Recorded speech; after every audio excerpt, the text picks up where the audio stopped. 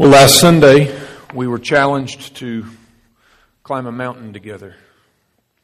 And Josh Lewis took us down the trail of Genesis 1:27, and he unpacked for us very clearly how we were made in God's image and in His likeness.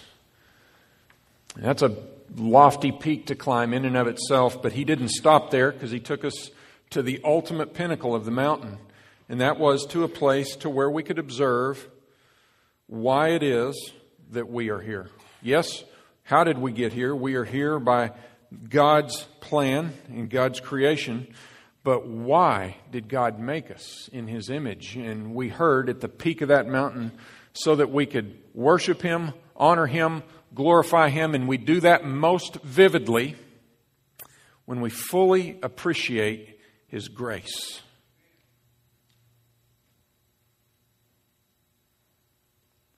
We serve and worship and pray to and sing to and preach a gracious God. That's the sweetest thing about Him, is His grace. And we saw some ways in which this grace is made manifest to us. And that is that God planned His grace to be revealed to us before the foundation of the world. It's who He is. It's who He was wanting us to understand Him to be like before He even made us. He said, I want to display my grace in the heavens and on earth and in the people that bear my image. It's a big driver of God and His existence. And we see that this grace was ultimately made manifest to us through His Son, Jesus Christ, who, though He was in the form of God, took on flesh and served as a man and died a death, even a death on a cross. And that grace was most evident in that death where He died as a substitute for you and me, for our sins, because He committed no sin, but He was made to be sin so that we might be the righteousness of God. And then we see that there is grace in the fact that we are given through this Son who died on a cross eternal life. And we saw that verse, Revelation 5:11, I believe it is, where we will acknowledge the worthiness of the Lamb and proclaim the grace of God in Jesus Christ for all of eternity. That's the mountain that we climbed last Sunday. Today we're going to climb another mountain. It's a different peak. It's just to the right or just to the left of that mountain, and I think it's just as high and lofty because today I want us to look at why, not do we exist as individuals, why does the church exist? Why church? And how do we accomplish what God designed the church to be? So why did God make the church, and how do we do what God intended for us to do so that He is honored and glorified? And our text for this morning is going to be in 1 Timothy chapter 3. Yes, we are going to leave 1 Peter for a second week, because we need to build upon what was established last week. This is not due to some grand plan. As I considered this last week, where we went last Sunday, this was a natural place for us to go. So we're going to go here this morning. Why church, and how do we do church in a way that God is honored and He intended? So 1 Timothy chapter 3, we're going to look at verses 14 and 15 specifically, and we're even going to peek a little bit at verse 16. So turn there with me, if you will. And here's what Paul writes. He's writing to Timothy. Timothy is an elder, a pastor of a church in Ephesus. And these are specific instructions to Timothy, one of his shepherds, on how he is to conduct himself and how his congregation is to conduct themselves in this thing that God calls church. And here's what he says. I hope to come to you soon, but I am writing these things to you so that if I delay, you may know how one ought to behave in the household of God, which is the church of the living God, a pillar and buttress of the truth. Let's just pause right there. This passage, verses 14 and 15, it is almost seated in the geographic middle of 1 Timothy. And it's almost like Paul comes up for a breath of air. He's been giving some weighty instructions to Timothy up to this point. Heavy stuff that we're going to look at in just a moment. But it's almost like he comes up for air and says, hey, I'm writing these things so that you know how you ought to behave in the household of God. The church of the living God, a pillar and buttress of the truth. I have preached on this passage. I did last spring of 2013. But we're not going to redo that sermon, but we're going to look at three key points that we need to understand here before we move on to the main point of this sermon. And that is that we have here three key points in this verse that we need to absolutely understand before we continue. Number one, the church is called by God His household. We are getting these instructions from Paul so that we know how to behave in the household of God. He does not say house. Okay? He's not talking about a structure. He's talking about a family. That's what a household is. So it's not an address, it's not a geography, it's not a building, it's not a room. It's a family concept. We are given instructions here to know how to behave together under the leadership of our Father in heaven. And here's how we become members of this family. Look at verse 16 with me. Great indeed, we confess, is the mystery of godliness. And here's the confession that we make to become a member of this household, this family. And look at it. It's in verse 16. We confess that He, this is Jesus Christ, He was manifested in the flesh. He was vindicated by the Spirit. He was seen by angels, proclaimed among the nations, believed on in the world, and taken up in glory. You have here the incarnation of Christ through a virgin birth, the walking of a perfect, sinless life, the death on a cross, the vindication by the Spirit in a resurrection. He was seen by many witnesses. He was believed upon by many in the world, even to this day, and He was taken up in glory, and we know that He's going to come back again from glory. And He's going to take us to glory. So you have there a nice compact picture. It's implied in different ways. You've got a nice compact verse there of the gospel.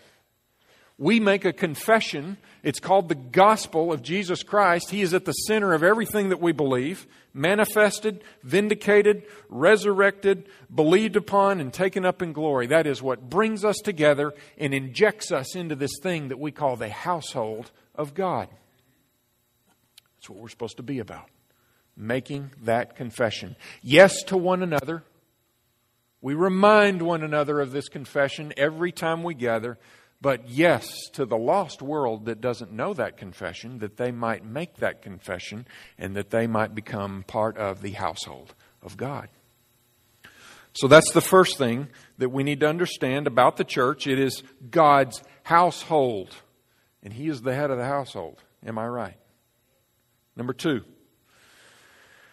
Paul says, not only are we the household of God, but he gives it further definition and he says, the church of the living God.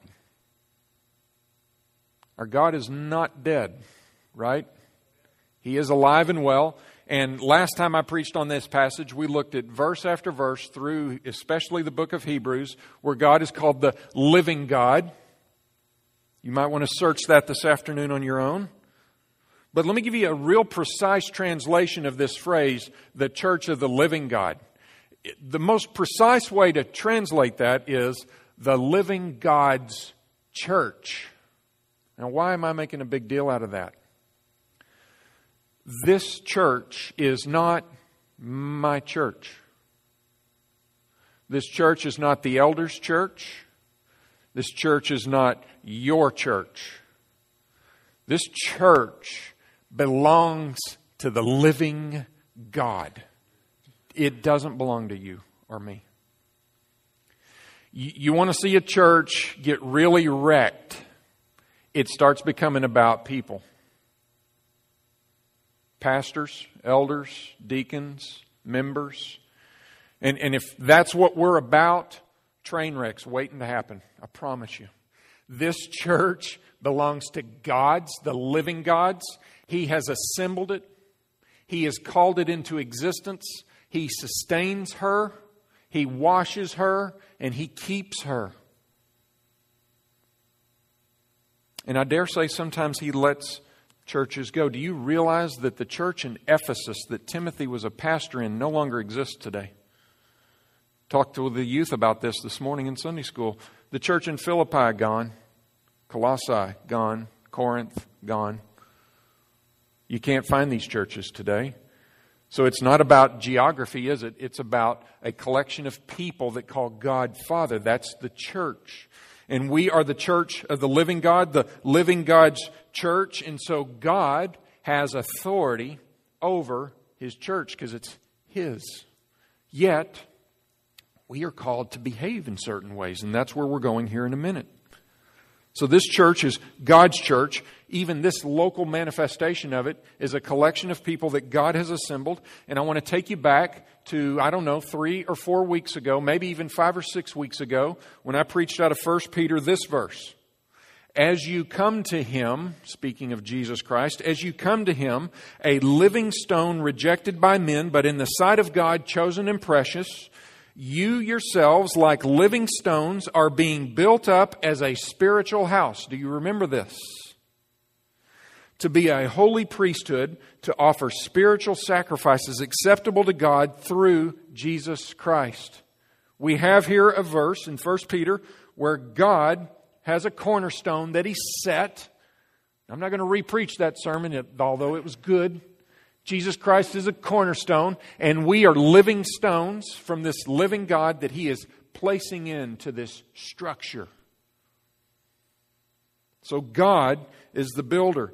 This takes the church from a mere human institution to an entity that God ordained and built and is building.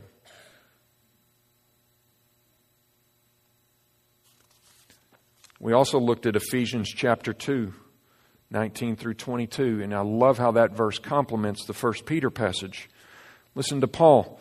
So then, you are no longer strangers and aliens, but you are fellow citizens with the saints and members of the household of God. Same language as he uses in 1 Timothy. We are members of the household of God. And listen to this. Built on the foundations of the apostles and the prophets. Do you remember this? This is our foundation. And this foundation is set upon a cornerstone whose name is Jesus Christ, in whom the whole structure being joined together grows into the holy temple in the Lord. And in Him you are also being built together into a dwelling place for God by the Spirit. So this is the living God's church, also known as the household of God, the family of God. And then thirdly, the third truth that we've got to get to is this phrase, a pillar and buttress of the truth.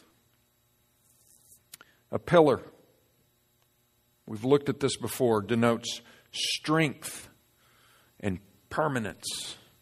The church at large, the household of God, is permanent. And it is strong. We're not talking about physical here, geographic. We're talking about the body of believers, the household of God. It is permanent. And it is strong.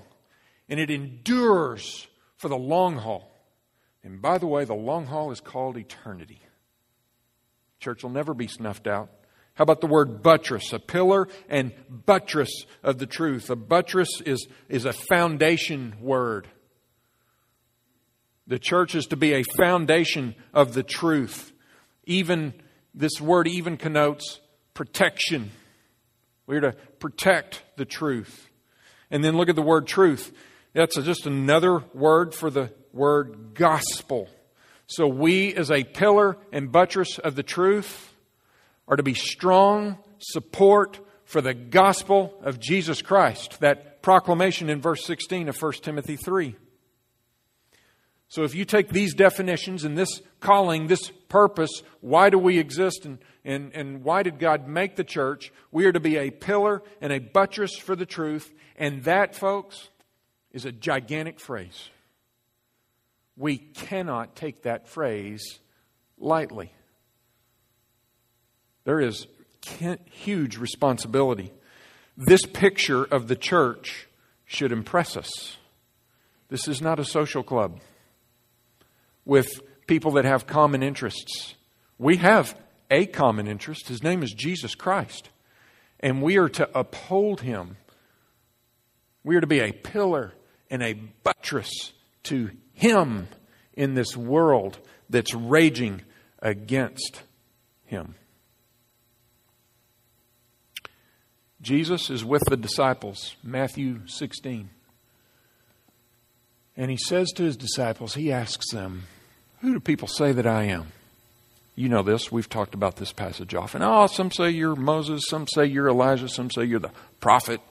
Okay, great, guys. But who do you say that I am? Who do you say that I am? Peter. Well, you're the Son of the living God. You're Jesus Christ, the Son of the living God. Here's this living God phrase again. And Jesus' response is, oh, you're right, Peter, but flesh and bone didn't reveal that to you. My Father who is in heaven told you that truth. And then He says this, you are Peter. And on this rock, and we've talked about this rock is this profession that you are Jesus Christ, the Son of the living God. On this rock, this profession, I will build my church, not your church. I will build my church, and the gates of hell will not prevail against it. Wow. What do you do with that verse? We've done some things with that verse. What that verse means is, by implication, the gates of hell are going to try to prevail against the church, right? And Jesus says they won't win. But we can get from that very clearly, there will be attempts to destroy you, and you will stand because you're my church and you're founded upon a profession of me, that I am the Son of the living God. So we see right there when Jesus says, I will build my church, and by the way, Jesus Christ is the living God, right? I will build my church on a profession of truth. And now Paul comes to Timothy in the church in Ephesus and says, you need to be a pillar and a buttress of the truth of Jesus Christ. So we are here at a key point in our church's history as we're looking at calling a man and his family to join our staff as a pastor, as a shepherd, as an overseer. And we've got to make certain that the next move we make as a congregation is a move that strengthens us, doesn't keep us the same, strengthens us in fulfilling our purpose of being a pillar and a buttress of the truth. That's what's happening. And this is a significant moment in the history of our church.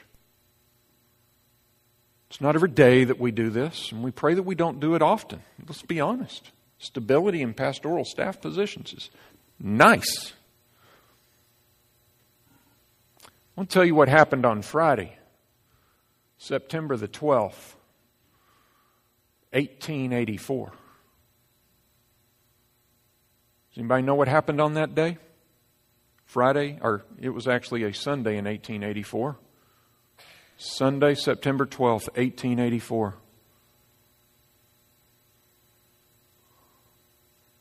A place called Rocky Point Missionary Baptist Church met at this location for the very first time. So Friday, 2 days ago, was the 130th anniversary of our church. You didn't know that, did you? We have a church historian in our midst, Wanda Hook, called me on Friday to remind me of that, and I love you for doing that. You ever want to know anything about the history of Rocky Point, she's your lady. She lives right on the hilltop, right before you go around the curve. She would love to open out her books. I've spent some time with her looking at these books of church history here at Rocky Point, and it is fascinating. And what God started 130 years ago is still happening. And I don't know, and she doesn't know, she's been with us since 1956. Her husband Preston, 1939, he was baptized. His mom and dad were here probably in the 1800s. Okay? We don't know everything that happened in all those decades. And I dare say, let's be honest, 130 years, human beings involved. This church probably had some good moments and some bad moments as far as being a pillar and buttress to the truth. Safe to say? We've probably had some strong times in those seasons and some not so strong, some weak, maybe even some bad times during those 130 years.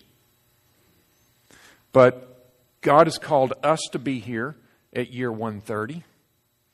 And some of us to be shepherds and pastors, and some of us to be deacons, and some of us to be Sunday school teachers, and some of us to be church workers and volunteers, and some of us to be visiting, and some of us to be joining, because He continues to provide for His household, to assemble His household, to take living stones and install them in certain places on this foundation that's built on the apostles and the prophets that are set on the cornerstone, Jesus Christ.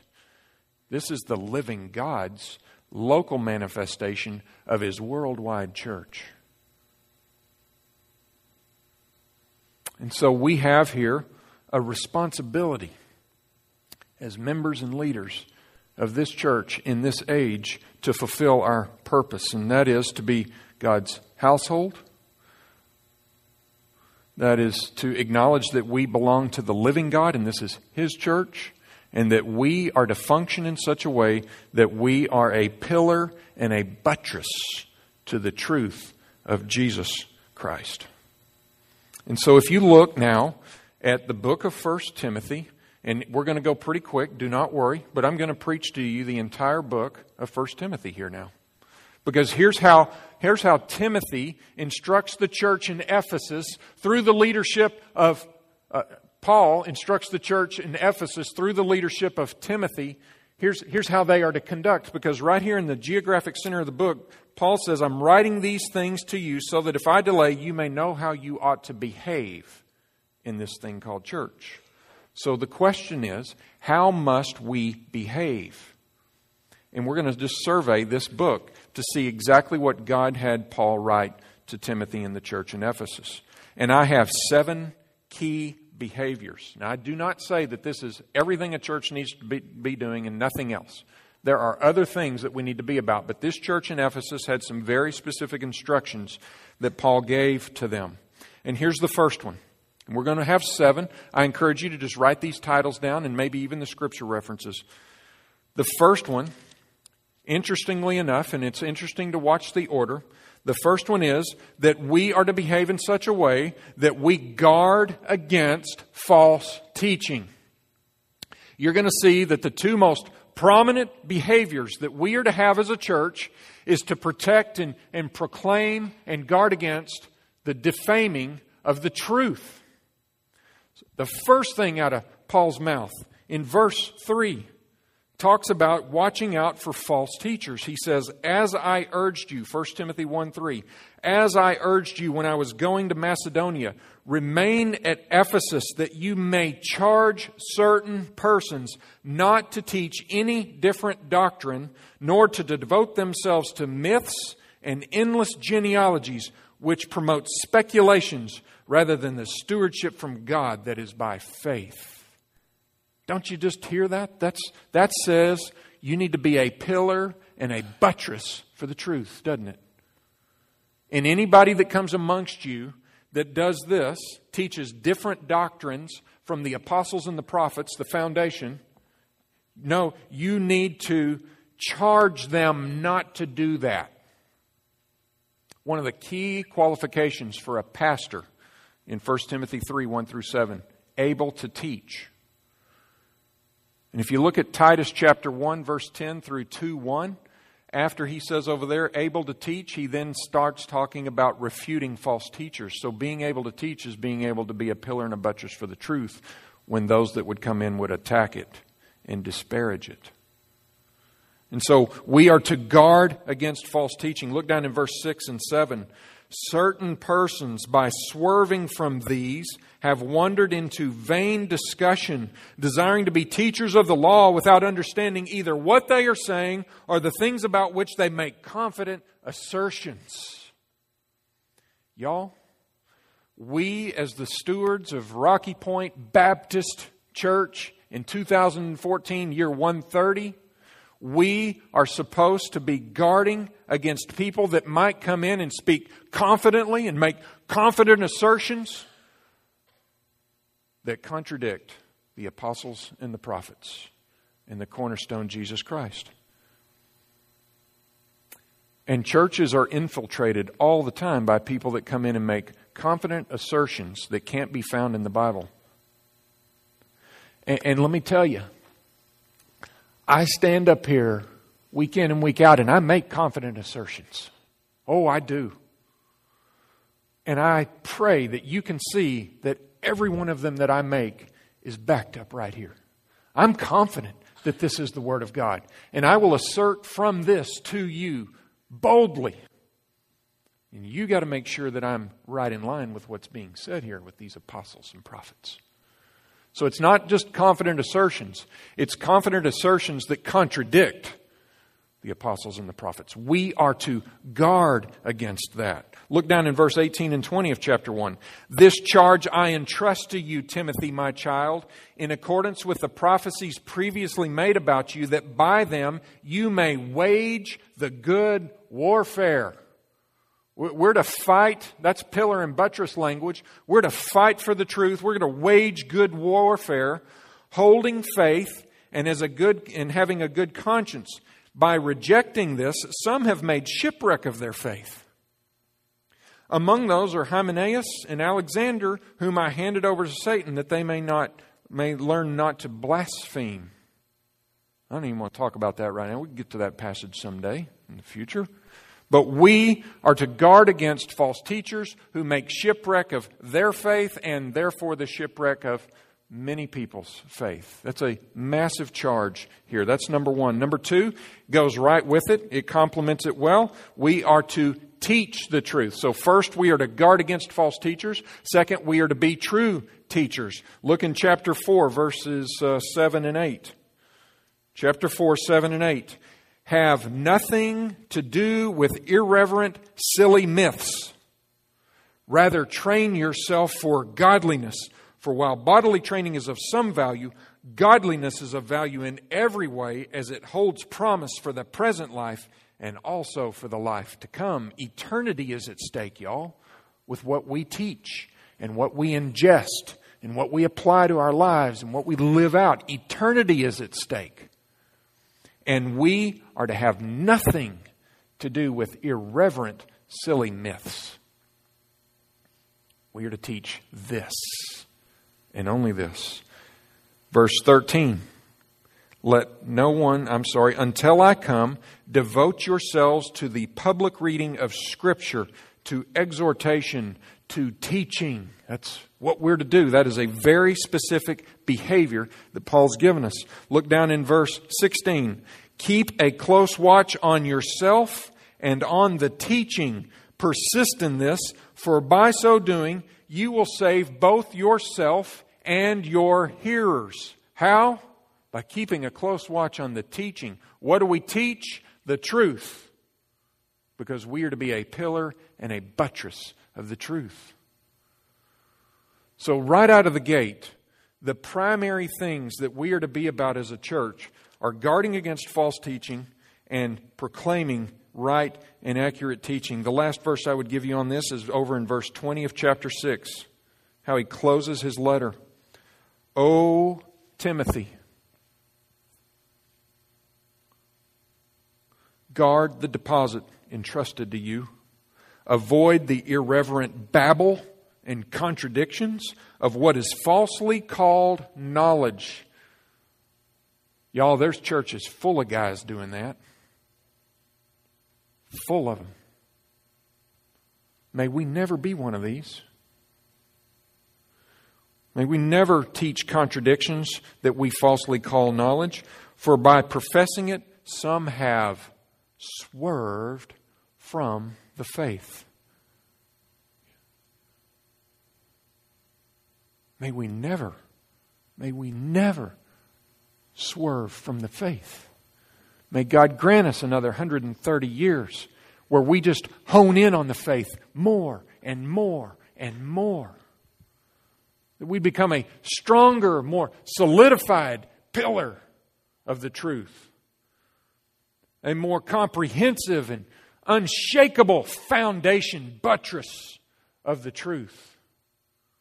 I want to challenge you to have this kind of mind every time you come to this property. Every time you meet with us in town, we're having church there, right? But we do gather here on Sunday mornings and nights and Wednesday nights. Okay? Let's have a bigger mentality about what we're about. So many churches shrink back into a social organization mentality. There's bigger things going on here. Eternity is at stake every time we gather. So there's the first two. Guard against false teaching, and we are to teach the truth. And that is predominantly what 1 Timothy is all about. These others that I'm going to give you, there's smaller verses to look at. The third thing that we are to do is we are to be a people of prayer. Look with me in chapter 2, starting in verse 1. We are to be a people of prayer, and we need to be praying the truth. First of all, then, 1 Timothy 2:1, I urge that supplications, prayers, intercessions, and thanksgivings be made for all people. That's you and me. That's the lost world that we're going to go encounter this afternoon, next week. We're to be praying for all people. And look at this in verse 2. This is going to sound familiar from a couple of sermons ago in our 1 Peter series. For kings, right? The emperor, remember Peter? Honor the emperor.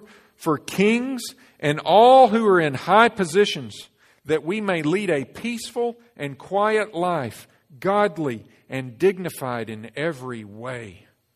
These are conduct. These are behaviors that we are to be about as a church.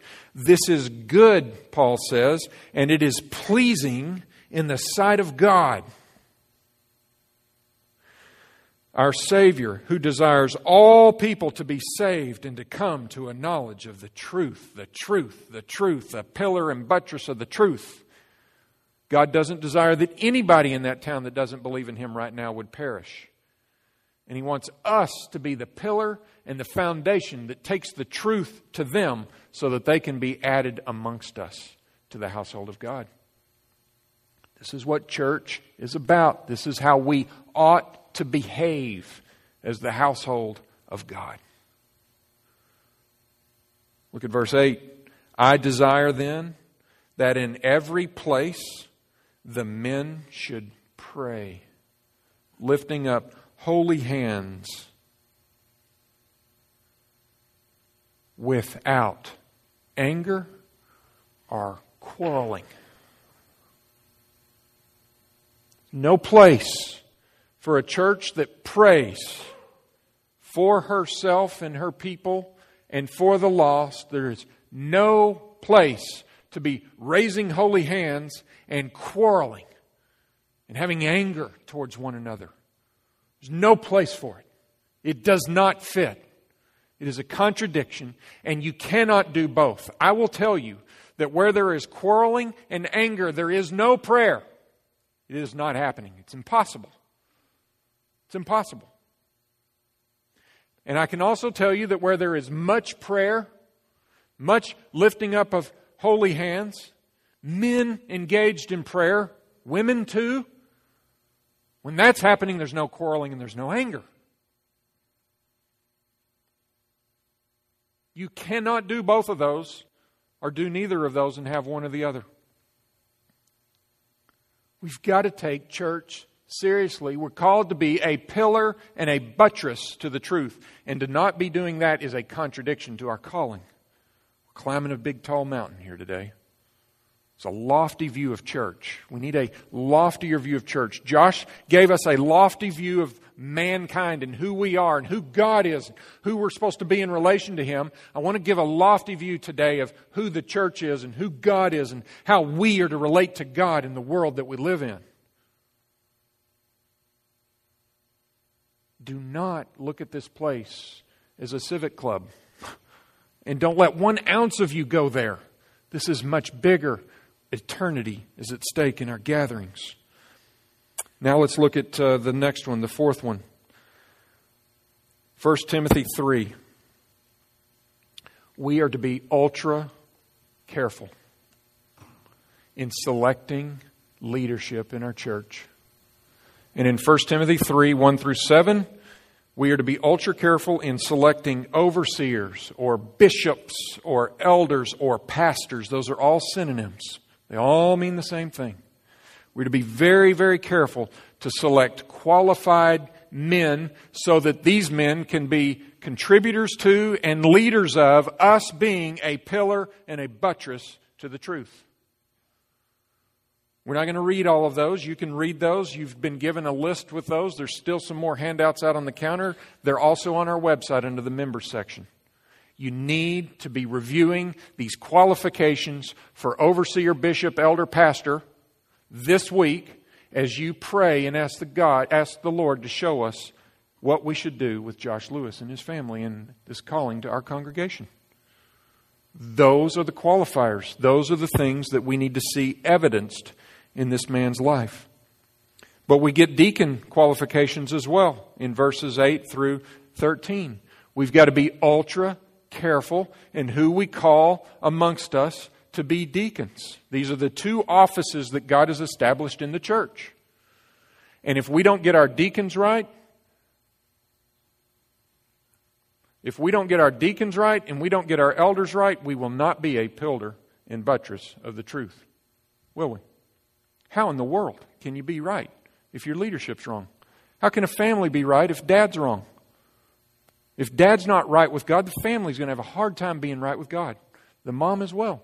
We've got to get this right when we select people to come in our midst and lead us on behalf of the chief shepherd, Jesus Christ.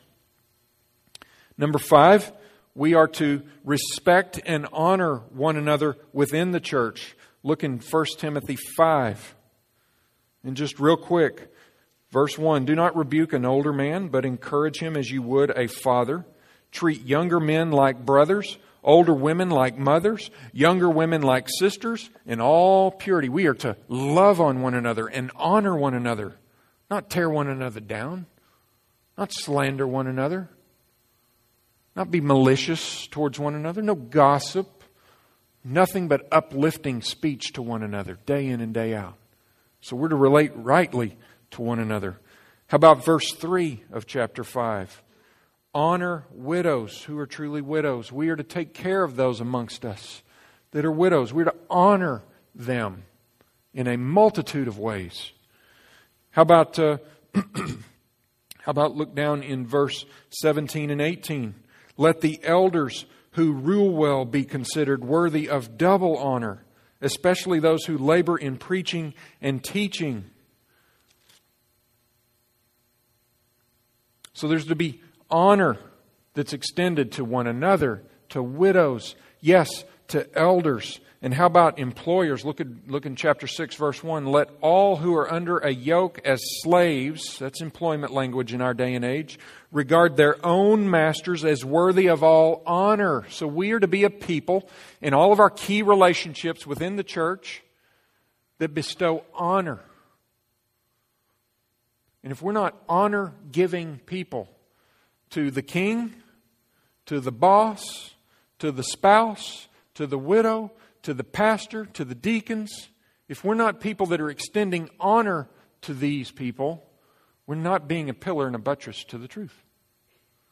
Now, that doesn't mean that anything goes and whatever the elders do, we got to honor them. There might be something an elder does that's dishonorable and it needs to be confronted. We'll see that here in just a moment. In fact, let's just go there right now.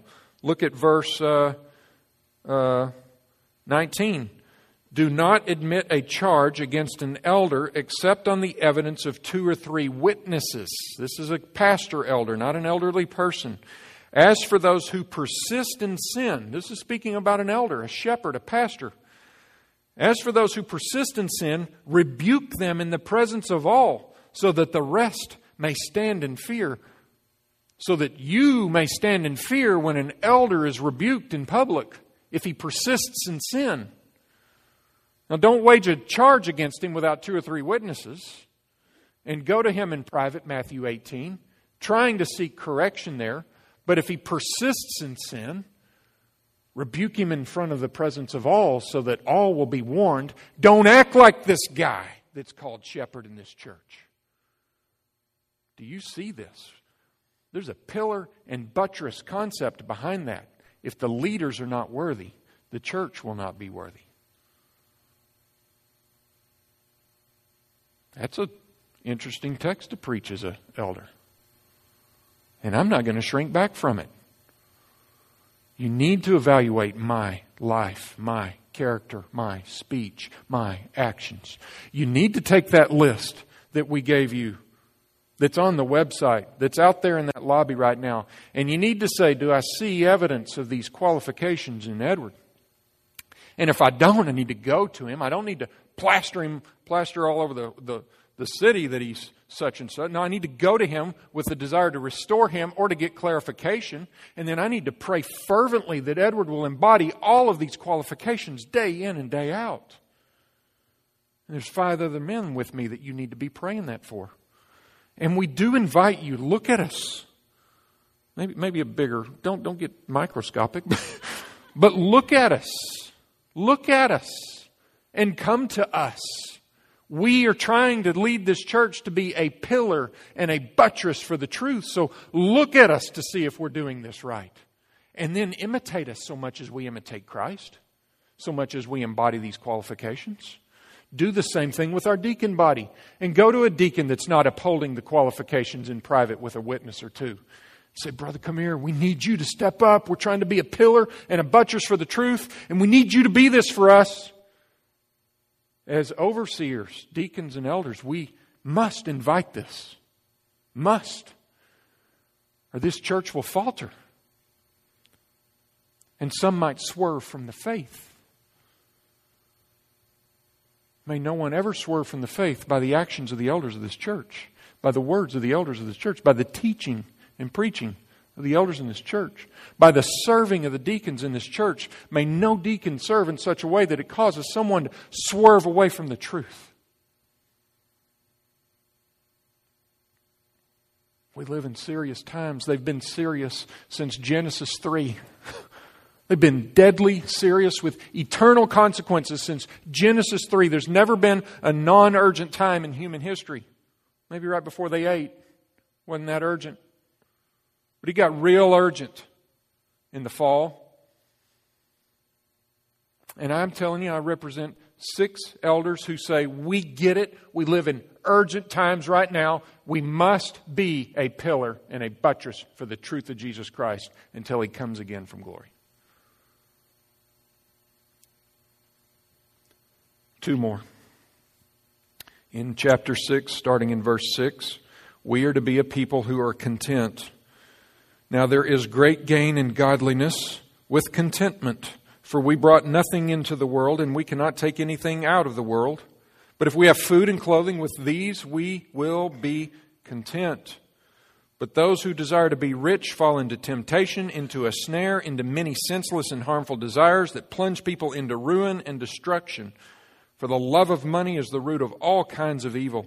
It is through this craving that some have wandered, like swerved, wandered away from the faith and pierced themselves with many pangs. You don't want an elder that's in it for the money, a pastor that's in it for the money. He will make decisions that are polluted, that will sacrifice the strength of this pillar and buttress that we're supposed to be. And you as a member of this church cannot love money, because you have to join the elders and the deacons and everybody else in contributing to us being a pillar and a buttress of the truth. And if you love money, it means you've replaced the desire for truth with money. You will be a weak link in the pillar. We're to behave like this together. Last one. We are to fight to be godly and righteous in Christ. Look with me in verse 11 there of chapter 6. But as for you, O man of God, flee these things, and that was the love of money, these things. Pursue righteousness, pursue godliness, pursue faith and love and steadfastness and gentleness. Fight the good fight of the faith. Take hold of eternal life, to which you were called and about which you were made the good confession in the presence of many witnesses. What's that confession? Chapter 3:16. He was manifested in the flesh, vindicated by the Spirit, seen by angels, proclaimed among the nations, believed on in the world, and taken up in glory. That's the confession that's been made, and eternal life comes from embracing and making and believing that confession. I charge you in the presence of God, who gives life to all things, and of Christ Jesus, who in His testimony before Pontius Pilate made the good confession, to keep the commandment unstained and free from reproach until the appearing of our Lord Jesus Christ. We are to keep the truth free from reproach. What's the first qualification of an elder? 1 Timothy 3:1. He must be above reproach. We must keep the truth free from reproach. And that's a charge to all of us. That's a charge to all of us. So we are to guard against false teaching. We are to teach the truth. We are to pray for people. We are to be careful in the selection of leadership. We are to respect and honor one another within the church. We are to be content with what God provides us. And we are to fight for righteousness until Christ returns again. That is a summary of Paul's instructions to Timothy on how one ought to behave in the household of God, a pillar and buttress of the truth. That's what that book's about. We just did it.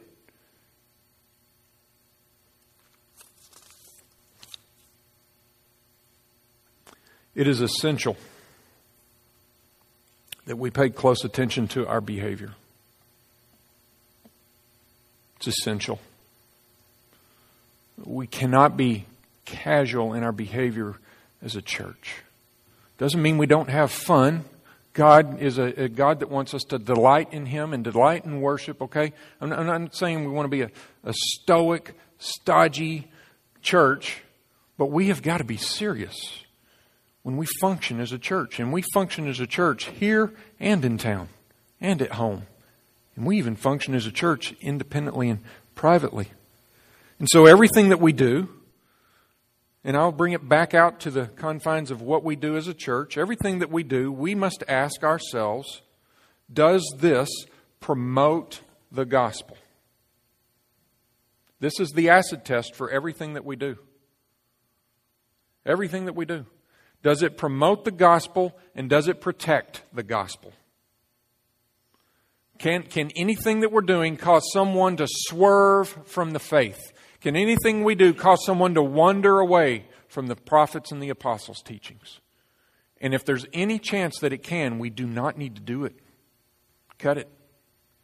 And we ask this question even as we call men and their families to come amongst us and to lead us as pastors or deacons. The church, as I said a moment ago, it's not a collection of people with common interests or common problems or circumstances. We have one thing in common, and that's Jesus Christ. Crucified, buried, and resurrected, glorified, coming again. We have that in common, and that's all we need in common. From there, I pray that we have a ton of diversity in our midst. You know why? Because for all of eternity in heaven, there's going to be people from every tongue and every tribe and every nation proclaiming, "Holy, holy, holy is the Lord God Almighty, who was and is to come. Worthy is the Lamb who was slain." Right? There's going to be diversity in heaven, but unity on one thing. And that unity is on Jesus Christ. So we're not a group of people seeking help with addictions or wanting to feel spiritual or sentimental about Jesus together. Okay, we're not a group of people that want to have our social calendars filled with good, clean, moral fun, although that will happen as a result of being a member of our church. We don't want to be a people that gather and just go through meaningless religious rituals. No, we are the church of the living God. I want to say it another way. We are the living God's church. And a pillar and a buttress for the truth. So when we gather together with the confession of Christ at our core, we are the household of God.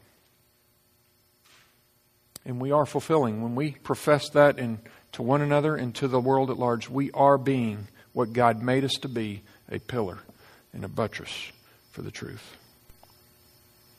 So I ask you to pray for God's church at Rocky Point. I ask you to pray for God's churches all over the land and the world. I ask you to pray for God's collective universal church, that all Christians would be functioning together as a pillar and a buttress of the truth of Jesus Christ. And God has given you a very specific calling in this local manifestation of the body of Christ, the household of God, to contribute everything you possibly can to make sure that we are fulfilling what we were created to do as a church. And so that's going to deal first with your own personal thoughts in your heart. It's then going to deal with your actions that we can actually see. It's going to deal with your families. It's going to deal with your decisions as you seek the Lord on Josh coming on board. You need to have this as your filter that you're running everything through. And then when we make decisions and we start acting, you need to pray that our church would be fulfilling this function for which God created us to do. And we ought to be praying that until Christ comes again. So with that, I ask you now to bow with me and let's pray. Let's pray for our church. And here's what I'm going to do. Tyler, you don't know this. Keep coming. Let's enter into some time of prayer for our church. And that we would do everything that we just heard from Paul in his letter to Timothy. And let's pray for this decision that we are walking up to one Sunday from now, a week from right now, as we ask the Lord to confirm in our congregation this decision with Josh. So I'm going to pray for us, and then I'm not going to say amen. We're going to continue praying. You can come to the front. You can stay right where you are. But let's ask the Lord to enable us to become a church like this. And let's also, while we're at it, thank Him for 130 years. Let's do that too. And ask for 130 more if it be His will. Father, we ask now that You would guide us in this time of worship, because we are worshiping right now You, Lord. You'd guide us in worshiping You through prayer. Father, You told us here in 1 Timothy that we're to pray for all people. And that starts with one another, our elders, our deacons, all that serve in our church. And yes, this decision about Josh Lewis and bringing him into our fellowship. Father, these prayers are done with the goal of this church becoming a pillar and a buttress of the truth. So I ask now that You'd lead every heart and every tongue to pray accordingly in these next few moments.